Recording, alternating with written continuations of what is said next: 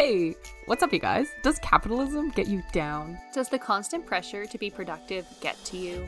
Are you tired of being a cog in the machine? Then we invite you to be part of the revolution against toxic productivity by embracing the useless things. Welcome to episode 72 of the Very Unimportant People podcast. Do less. I'm your host, Lydia, and this week I debuted my low-rise pants. Ew. It is 2022, May 9th. You're done. This is going in the history of documents as history of the pants. The low-rise pants are back.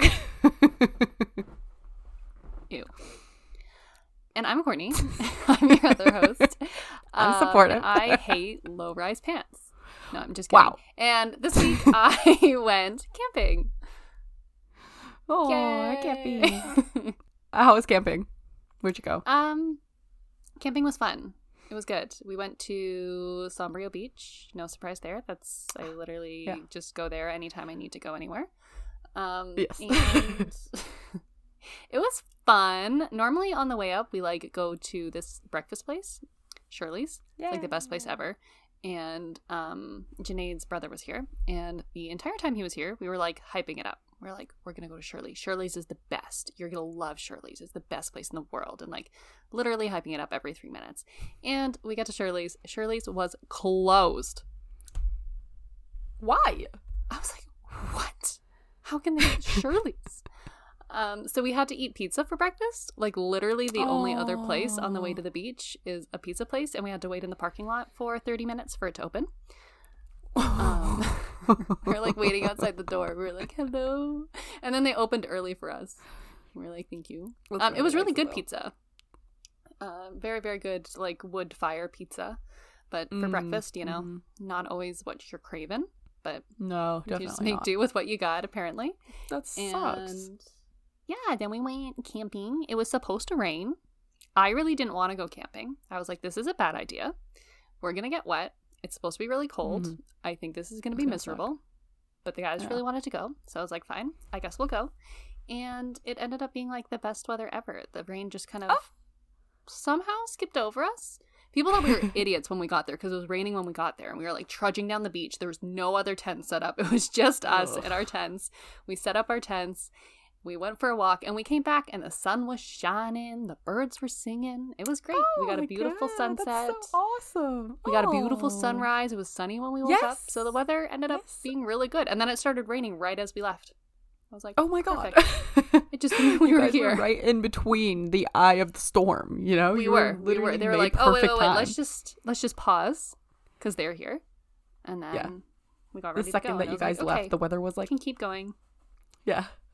Back with our regularly scheduled programming. Yeah, so it was funsies. Really We enjoyed it. That sounds like a lot of fun. Tell us about your low-rise pants. Courtney's disgust is just so hard to disguise. So yeah. I was sending her pictures and she's like, it's an unexplainable ick. I was like, it's not you. It's not that you look bad. Yeah. It's that I can't handle it. I can't do it. I can't do it. Whenever I see them, I get the ick. I mean, I understand. It kind of just reminds me of elementary school in a lot of different ways, but these pants are just kind of different. For some reason, they give me Justin Bieber vibes because they're white and they have some pockets. They're kind of cargo pantsy, and they kind of sit in a pretty good spot. So a little bit about my body. I don't have a very defined waist. My torso is very much straight. I definitely do have a waist, but it's not super defined. So for some reason, I don't know if maybe my torso is just made for low rise, because while high rise do me favors, low rise also looks fantastic.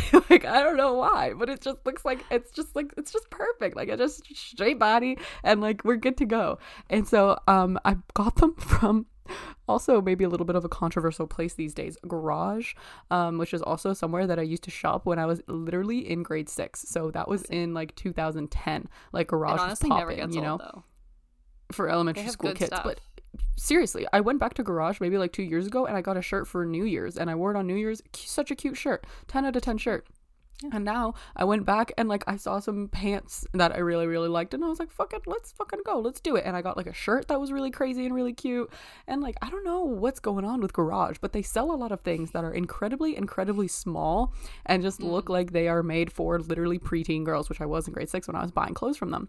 And they also sell things that are just like for regular people, apparently, for adults. And also, their entire like marketing scheme in Garage has completely changed. I don't know what happened, but they're not like super like dark and like grungy, and like the walls used to be black and purple, and like there was like some pops of yellow and stuff like that. But recently, they just completely changed over into just white everywhere with like holographic kind of glass chairs and like white chairs with like that kind of holographic like material on it, and it's just like glass that kind of turns into a rainbow sometimes. Yeah, it's so weird, and it looks okay, I guess, but it just kind of looks like it's very different. It's very different from the Garage that I like know and love. Like, and a place called Garage feels like it should be a little grungy and not this like kind of like a garage. Yeah, exactly. And not this establishment. Like, I don't understand exactly what is happening. And in this Garage too, they had like personalized fitting rooms that you could book in advance and get a stylist for, and you could like book 30 minutes with the stylist. It was so bougie and so weird. So anyways, I put these pants on, and originally I thought that they were going to be high rise, and I was really excited for it because I've kind of been looking for white pants because like I live in the city now and I need to like up my style game because everyone dresses like it's a goddamn fashion competition. So I like got these pants and I was like, okay, I'm going to try these on, and I put them on and like they were low rise. So I was just like, oh God. And so I walk out of the change room and I was like, oh my God. And immediately 3 sales associates were like, oh my God, I've seen anyone look so good in those before. And I was like, what? I was like, really?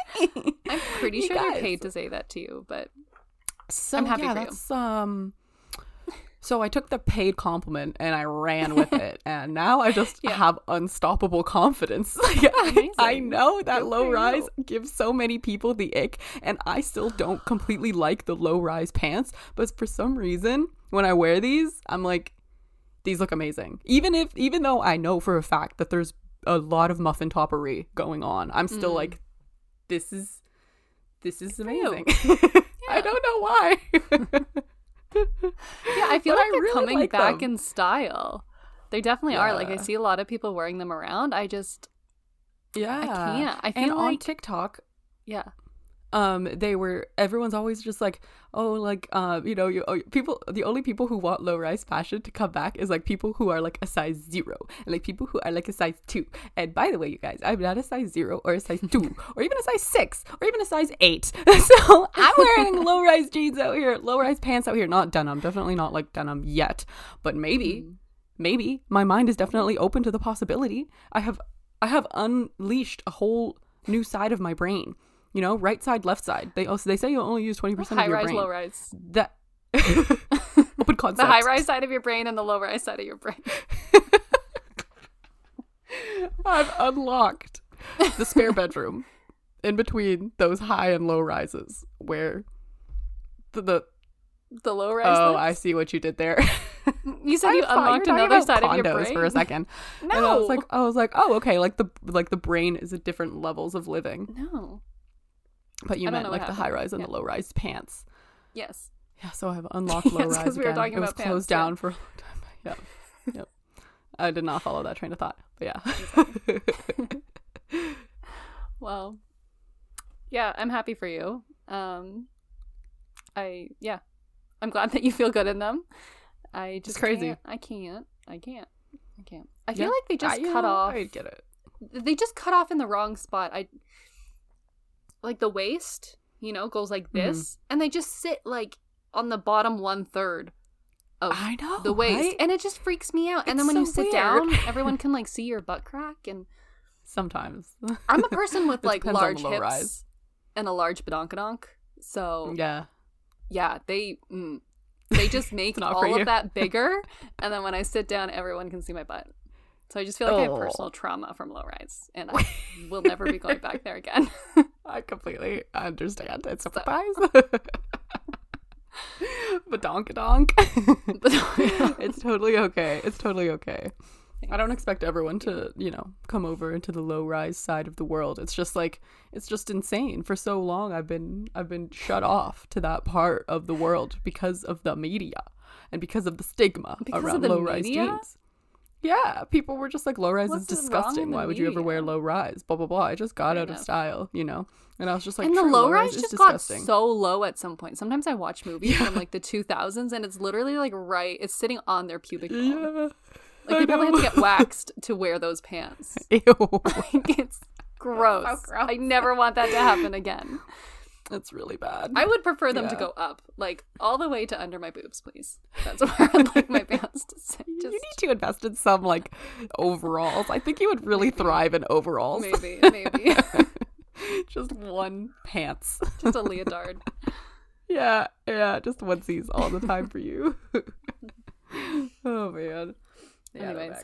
And I'm happy that they've allowed me to explore this other side of the world, and I'm learning a lot about fashion and that you could just wear what you like, and it doesn't have to be what's in style all the time. I think that's what makes it fashion, is just the confidence, because I feel like one person can wear something and if they're not sure that it's fashion, they kind of maybe look like homeless or like, that doesn't match, that's a little chaotic, but then if you just strut it with confidence, people are going to be like, she knows what she's doing, that's fashion. It's about the confidence. That is fashion right there. It is about the confidence. It's true. And you have to have unquestionable confidence too. Mm-hmm. Like, you just can't wonder where it came everyone. From. Be like, it's fashion. I know more about this than you. I am a fashionable person. I love it. So guys, this week, I'm gonna talk to you guys about safes and safe unlockers. And this story starts, as many do, with my mom, the main character in everyone's life at this point. So basically, she works at Humber College, and she's been working there for like 10 years-ish. And in that time, they've had this like safe in the back space that's just kind of been sitting there, and like it hasn't really been moved or opened or unlocked, and like no one really questioned it. It's just been there, and she's just like, it's not really any of her business. So it's just kind of this mystery that's been sitting there like untouched for a couple of years. How is she not like tempted? Right? So I'd be all eventually I think she was like the only person who really was like seeing it too much too, because it's kind of just like in the back, and she just kind of knows like the back end of the hallways and like the underground tunnels and stuff like that. It's also in a locked room that's only for staff, so it's like a locked room within a locked room. And the college has been really dead for like a really long time now because of COVID, and so my mom like began to bring her gardening hobby to work. Like, the windows are huge, the sun shines into the windows and through the roof, and the electricity and the water is free. And she's also like this fix-all type of person, and anytime that they have any issue that they don't know how to solve, they put my mom on it.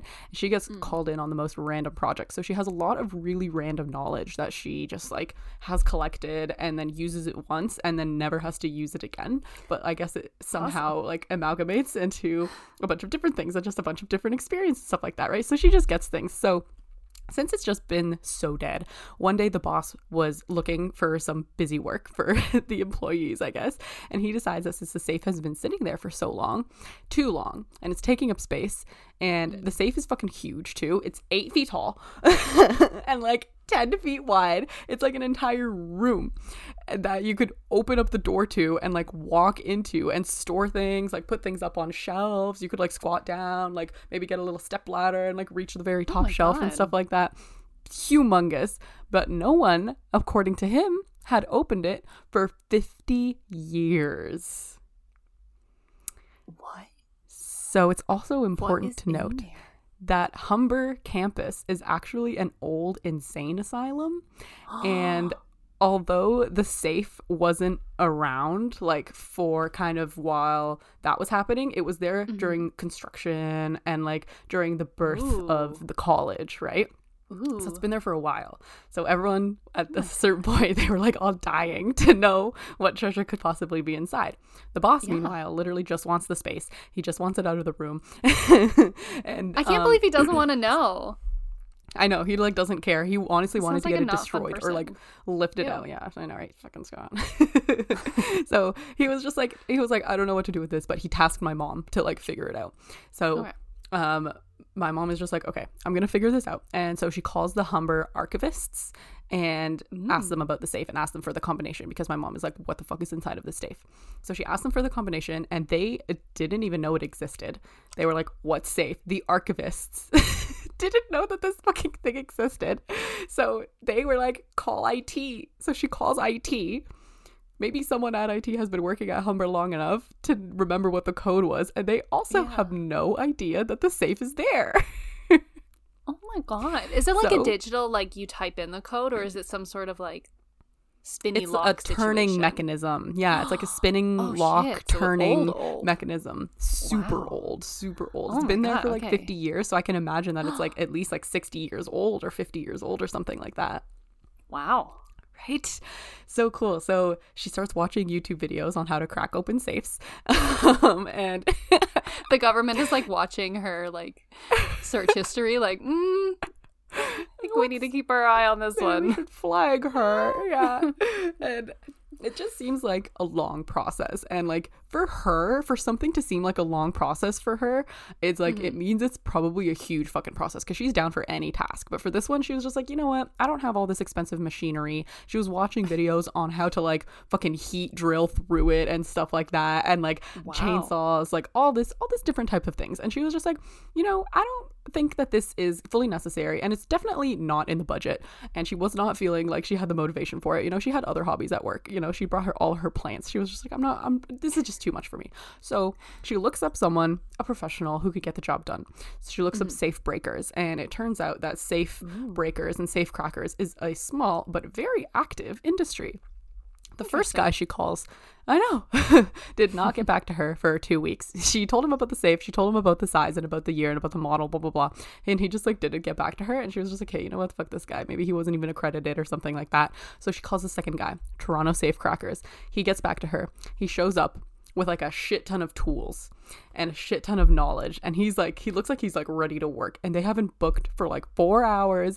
And at this point, there's like the entire staff is like standing around the safe, and they like all want to meet the guy who's going to open the safe, and they like all want to find out what's inside of it. And so they like welcome him inside, and the team is kind of waiting there in anticipation to see what's going on. Knew it was going to be a lengthy process, but they were like, maybe we'll just keep him entertained for the first little while.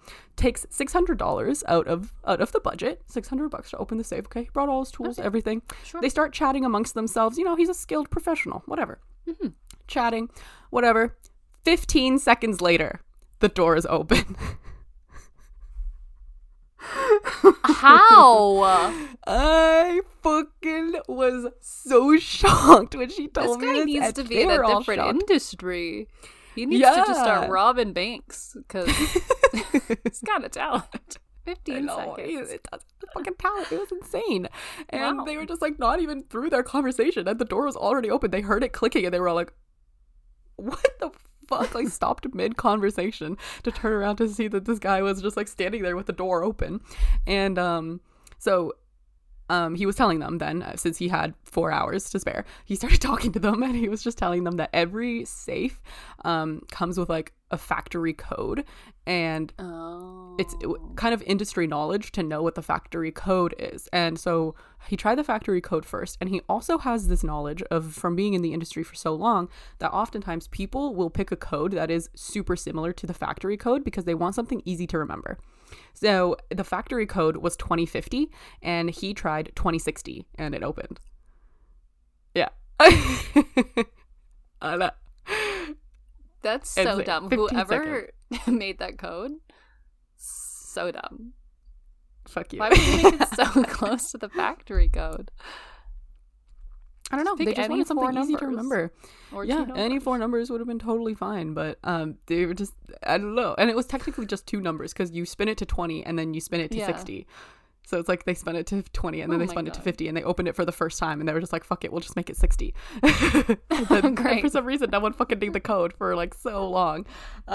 So they open it, right? And they're just like, holy shit, let's go see what's inside. So they go see what's inside, and it's pretty much all empty except for some film in the corner. I know.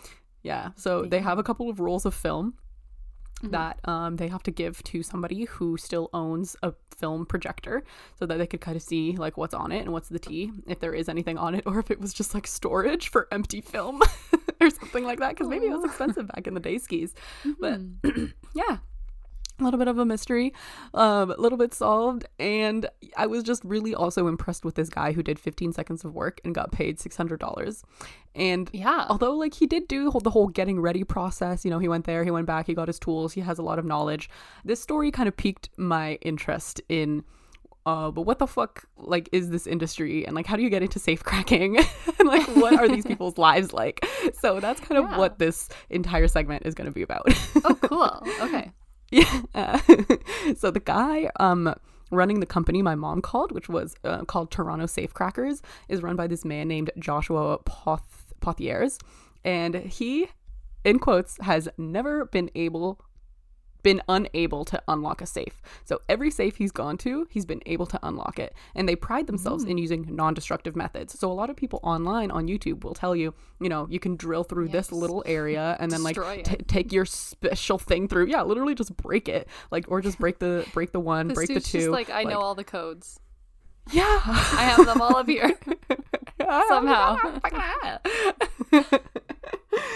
So they don't destroy, they don't drill or nothing. One time he opened a safe from the 1960s and CIBC like went to this area and did like this whole article on it, and they were just like, what's gonna be in it? Like, this guy is coming on Friday to open the safe. And so he shows up and CIBC is there.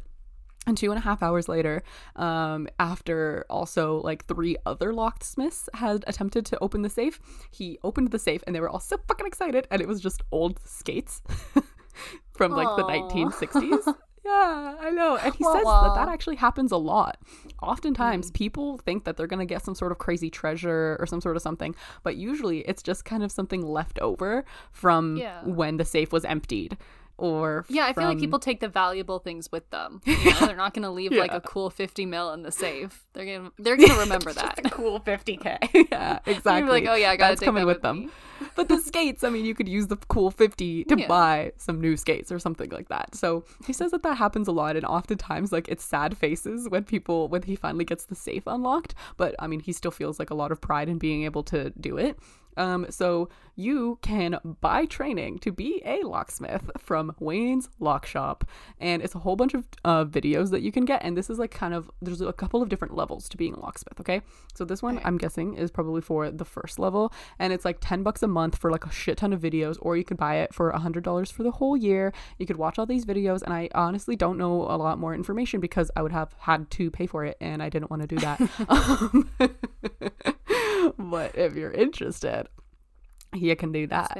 And if you open a locksmith business, you need to get it verified and registered in the Hey Locksmith license like database, which is a database that approves locksmiths. And because of this, there's like a lot of different scammers out there who are trying to like scam you and get your money for these locksmith situations. So there's like this whole other part of the industry. Like safes and like banks and stuff like that is one side of the industry where people are working with those circular dials and circular locks where like a locker where you can kind of like tick it and like kind of figure it out. And then the other side of the unlocking and safe locksmithing industry is like if you get locked out of your house or if you get locked out of your car. And this is where most of the scams happen. So interesting. Apparently what goes down is that if you're locked out of your house, you will typically Google some super desperate Google search, and this leads you to ads that seem very good, but you're in such a state of panic and desperation because you need to get into your house or into your car that you'll just click on whatever, and you'll just click on whatever price, and you'll just kind of like go for it without really like thinking too deeply into it. And then someone gives you good news, right? So you call the locksmith and then they're just like, I'll do it for $40. And you're just like, fucking fantastic. Like, come here, like be here in 2 hours, like whatever. So this guy will show up and then he'll say that the lock is either too new or too high security and that he can't unlock it or she can't unlock it, and they have to destroy the lock. So they destroy the lock, drill through it, and then give you a new shittier one and then charge you 10 times more than what you had originally agreed on over the phone because they had to do something like too difficult, or you had to cover the cost of the new lock or something like that. And this is how people get fucking scammed. And real locksmiths, you'll know you're being scammed because real locksmiths will never need to drill for a door or for, like, I don't know about cars, to be honest, but for a door, like if they're just like, we have to drill it, it's probably not a real locksmith, and you should probably just tell them to go home. Interesting. See, my question here is that, like, what is the ethical code of the industry? Because the fact that people can just break into safes and break into homes really easily, I'm like, is there any kind of process where they're like, hey, prove that you live here?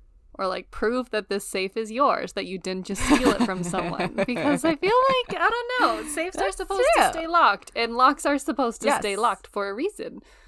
It's an uphill battle. It is an uphill battle. I don't know what the ethical code is. I think that I don't know. There should be a lot of people who go into like robbery though, if they're locksmiths. Yeah. But I feel like they also get paid a lot of money for doing their jobs. Like if you're opening a safe, then like your job, you're getting paid a pretty good amount of money. And that's probably enough. And it seems like from the people who, like, I'll take you through a couple of different people who I found articles on, they seem to just really enjoy the challenge and like the fun of opening the lock. They don't really care about the money like, too much. Yeah, they're just like, this is a fun little like difficult kind of game for me to solve, which I also thought was a little bit funny that like someone 60 years ago was like, I will make a hard challenge for my fellow man in 70 years that they have to know all these special rules and have to have the magic touch to be able to open and stuff like that. Like it's kind of cute that someone was like designing almost a game for us to figure out in the future. It's an interesting way to look at it. Yeah, but I mean, they could definitely go into robbery and stealing. I don't know what's stopping them. Yeah, but even like for me, if like I knew my neighbors were away and I just walked over to their house and like called the locksmith and I was like, hey, I locked myself out of the house. Can you break in for me? That's what I'm saying. Like, what's the ethical process there? Like when they arrive and I'm like, yeah, I live here. Can you just pop that open for me?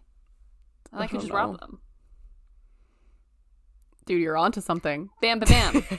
So easy. Robbers, cover your ears. Don't listen to this piece of advice because Courtney is really onto something. I've always had this like personal, almost like fringe theory that locks on homes are pointless because they're just really for your own comfort, because anyone who's coming to rob your home is coming prepared to break your lock. Like, nobody just walks up to a house and like tries it, and then if it's closed, they're like, oh man, I'm gonna go rob someone else. Like, they're coming to your house with the intention of breaking into it. Yeah. And they probably know how to get around your lock. So I feel like the lock is just for, it's no secret that it's locked, you know? And same with cars. Like, if they want to break into your car, they're gonna break into your car. Like, they're gonna smash your window. Like, whatever. Yeah, so literally. You locked it. Ooh. Oh my god. I guess it just makes it harder for like average passerbyers. But yeah, you're right. Like if you have something valuable to be stolen, like a lock is only going to do so much. Yeah, it's just for your own benefit. Everyone knows your house has a lock. If they really want in, there's a lot of different ways in. Totally. I'm thinking about my house right now and like giant glass windows. Oh yeah. I have a window right beside the lock on my front door. I think about this all the time. Just I could break into my own house. Yeah, you could. 100%. You might need to someday. What if you lock yourself out? That'd be good. Oh my god. They are pointless. Damn. So there's a whole other thing for you to think about. What a revelation. Ponder upon. Yeah, I will definitely be pondering on that. Okay, I don't feel as bad then for not locking the house sometimes when I leave. Whatever. Because if someone was going to break in, they would break in anyways. Exactly. They're gonna at least now you won't have to like replace your front door or replace your window because they can just walk right in. One less thing to replace. Yeah, fantastic. Also, benefits of living in a shitty house is that it's generally overlooked when people are trying to rob. Always make sure your house and your car is a little less nice than the one beside you. Ooh, be like, they got the expensive stuff. I like that. Okay, that's how you avoid getting robbed. Don't have nice things. Yeah. First so, be poor. That you won't get robbed. Easy peasy. So, there are also safe cracking competitions. Wow. That's cool. Yeah. And for 3 out of the past 5 years, this guy, Scott Gray of Toronto, won at the competitive event. And it's called the Safe and Vault Technicians Association Convention, and it's like held in the same place every year, and like safe crackers from all around North America like show up and participate in the competitions and do show and tell and like have little speeches and like just do like little "we are safe crackers" like union things and trade secret sharing. I know. And, how does one practice safe cracking? Well, do you just buy a bunch of safes and you're like, you ask a buddy to lock it? Pick a code, any code. You could do that. That's definitely one way to do it. I think that a lot of people, this guy, Jeff Sitar, who is the world champion safecracker, he's the best safecracker in the world. He practiced on like safes that he found in the junkyard.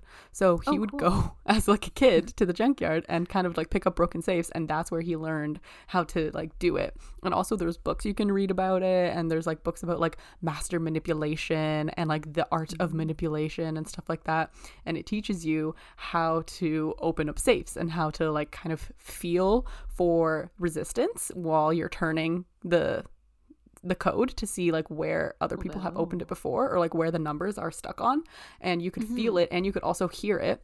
And that's how you kind of learn how to open up the safe. So since he's been doing it since he was so young, since he was like 12 or 13 or something like that, he, I guess, is just better than everybody else because he won the safe cracking competitions 8 times in a row. The international safe cracking competition. I know, this guy's fucking crazy.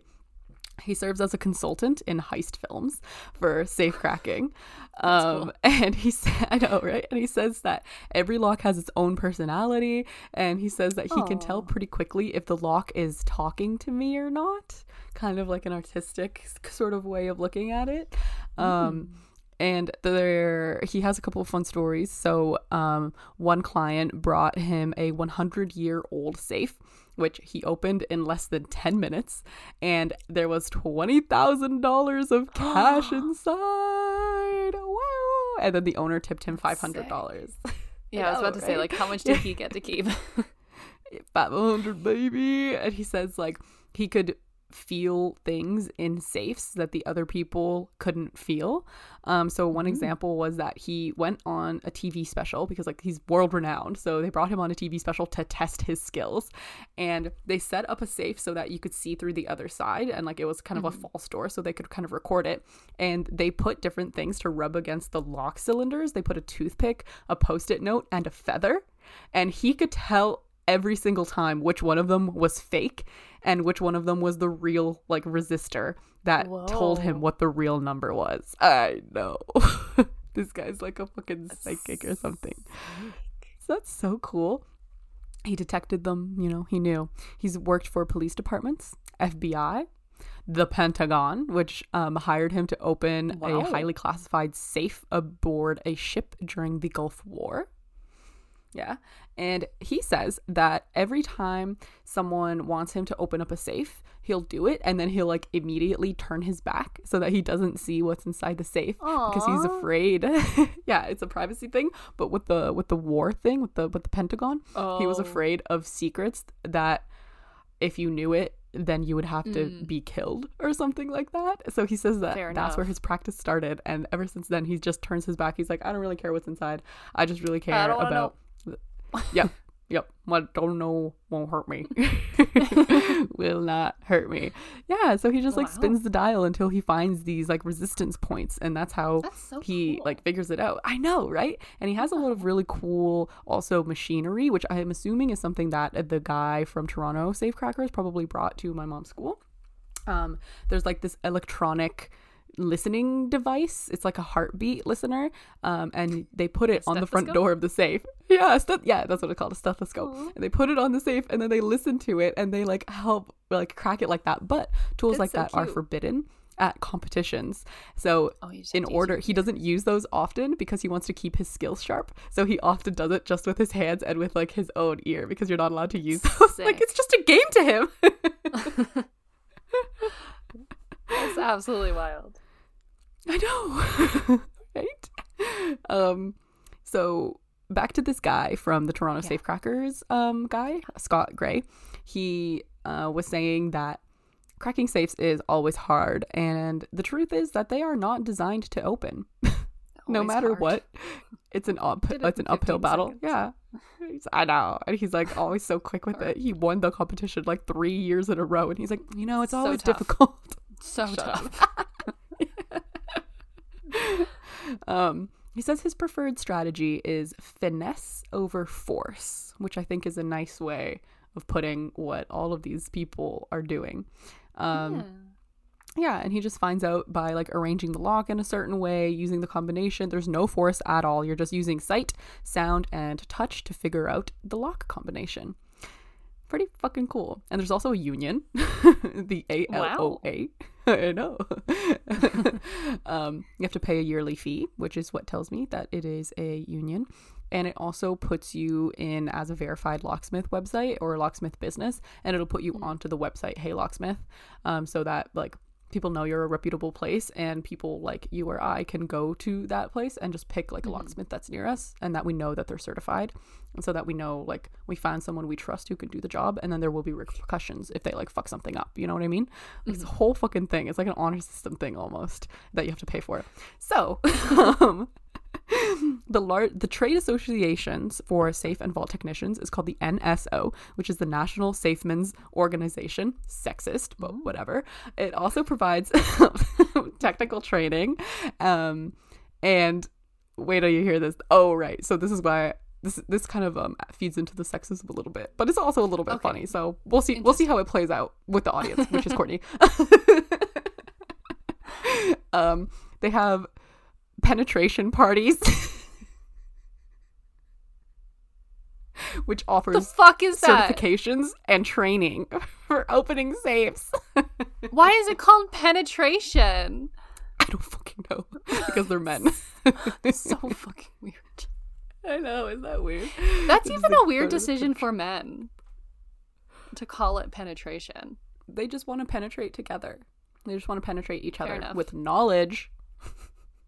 Fair enough. They just want to hold each other's hand on the dial as they're turning it. I see. Whisper so this was into each another other's one of ear. those like activities that was created so men can just be close to each other. Yes, yes, absolutely. I see. Absolutely. They just want to feel another man, be bonded with another man through an activity, as we know, because penetrate men can't bond. The safe together. The barrier. The safe. Oh. Yeah, exactly. The safe is their heart. Penetrate each other's safety walls and break down what it truly means to be a man. Crack open that safe. Crack open that safe over your heart. So yeah, that's what they got. There's 3 levels of certifications that you could reach. Registered safe technician, which is just like kind of basic, and you have to demonstrate knowledge. It's like a written test of like parts, lock identification, combination changing, basic servicing, lock facts, and troubleshooting. And then the second level, which you can only get to if you pass the test for the first level, certified journeyman safecracker, which is demonstrates knowledge of tools and techniques, dial to lock identification, round doors, square doors, and fire safes. And then the third and most accredited level, which you have to pass level 1 and level 2 test to get to, is certified master safecracker. And this is all aspects of the safe technician trade. It also covers, this is the one if I was to get into safe cracking, which is what I would be interested in, which is antique safes, which is fucking cool. And I'm guessing antique is anything over like 50 years old. Like those are the ones that are interesting, that are in the news, that are like mysteries. Like I don't want to go to a bank and like the bank is like, I can't open it. I'm like, I forgot, like, I feel like antique safes too is like, you know, there might be something really cool in there. Like maybe someone died and like they never took it out. And this was, you know, maybe a time before things were like digital and we had like banks and stuff, so people kept their stuff at home. Yes, so there's like old documents cool maybe, which could tell you about how people used to live, like perfectly preserved skates. Secrets. Yeah, even finding like silly little things like like film or like, you know, perfectly preserved skates. Like, I still think that stuff is pretty fucking cool, and I would probably keep it, to be honest. I'd be like, sick. You also get to learn about GSA containers, which I didn't look up, sorry guys, vault doors, high security containers, and you need actual competence as opposed to theoretical competence in troubleshooting, combination lock manipulation, and offset drill point transferring skills. And I think that the drill point transferring skills is the one where you actually do have to drill into the door and you're like, I'm sorry, but I have to ruin your safe because I'll fucking know what I'm doing. But as they said, if you're a good safe cracker, last resort. Yeah, exactly. You don't need to break nothing. Yeah, just call a different safe cracker if you feel like you can't get it done, because someone will be able to. And yeah, that's it. That's cool. That's the world of safe cracking. I have never even stopped for a moment in my life to consider the world of safe cracking. So it was all very interesting, and I kind of want to try it now. I kind of want to watch a YouTube video and try to like break into like a locker lock, just see if I have like the ear for it. Yeah, me too. Do you think it's something that you're born with, or do you think it's something that like you acquire? I think you can get trained to do it. I honestly think you can get trained to do it. Yeah. I think it's possible. No. I feel like, I think the perfect opportunity would have probably been in high school when everybody had those turn dial locks. Yeah, you could just probably would have been walk down the hall all day, popping open everyone's exactly. locker. But I swear to God, when I had those locks, like, it wasn't just because I had, like, my hand had memorized the combination, but it was also because I could feel when it wanted me to stop, you know? Like, because sometimes I have the blood of a tradesman. But, like, if it was 14, like, I would never, like, sometimes I would stop at, like, 16 or something, but I would never go past, like, 5. Like, it would kind of stop me. I would be like, this is, and then this, and then this, and then, like, yeah, I don't know. It just felt, like, second nature to me, and... I'm meant to go down this path. Safe cracker. You should. Yeah, it would be a really fun party skill. $600 for 4 hours? What is that? Math. $250 an hour? No, that's not right. Yeah. You got paid just to chill. That's not right at all. 600 divided by 4. Yeah, $150 an hour. That's amazing. That's so incredible. That's sick. That's so fucking awesome. And it could easily just be like a part-time hobby too if you want. But it sounds like these people dedicate their lives to it. Yeah, exactly. It's so cool. So cool. Yeah, I really am interested. I would love to meet a safe cracker too. I almost called these guys. I was like, I should call them for an interview. And then I was like, what, am I crazy? I'm not going to talk to strangers. So maybe next time, guys. Maybe next time. If you are a safe cracker, or if you know a safe cracker, let us know. They can come on the podcast. I feel like we do this every week. We're like, if you know someone that does this. Yeah. But maybe we should just find the person who knows the things. Maybe that's the next level of podcasting, is bringing on experts, then arguing with them about things we don't understand. Yeah.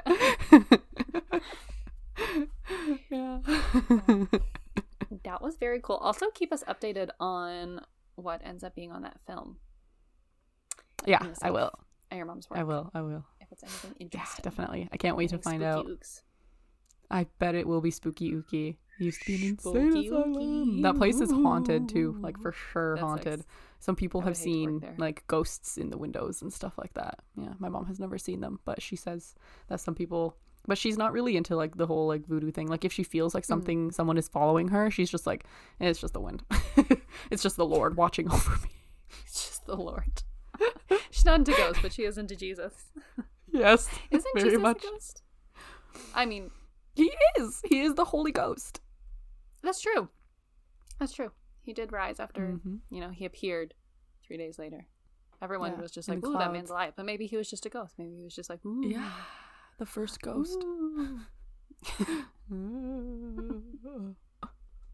Maybe Christmas should actually be Halloween. Celebrating the birth of the first ghost. Oh, that'd be so cute. And everyone has to dress like ghosts for Halloween. That's an idea. Oh, also Friday the 13th is coming up. Yeah. Cute. Is that this week? Mm-hmm. Yes, ma'am. You know what happened on Friday the 13th 2 years ago? The whole world shut down. Was that on Friday the 13th? The day that I got the email that my university shut down for COVID, and then the last day that I had at work were both on Friday the 13th. Oh. Woo! So, watch out. Watch your back. Great. Holy shit, well hopefully this Friday the 13th is good. Stay safe. Yeah. Yeah, stay safe out there, guys. Fuck.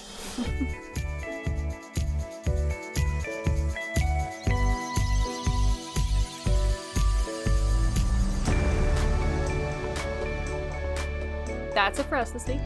Thanks for sticking around. Thanks, guys. And listening to our episode this week. Thanks for listening to Lydia's little story and then her little chat about safe crackers. If you don't know, now you know. If you ever feel like you don't know what you're going to do with your life, you should get into safe cracking. Yeah, 100%. 100%. If anyone listens to this episode and it inspires you to like change your career or pick up a new hobby, let us know. I would love that. Yeah.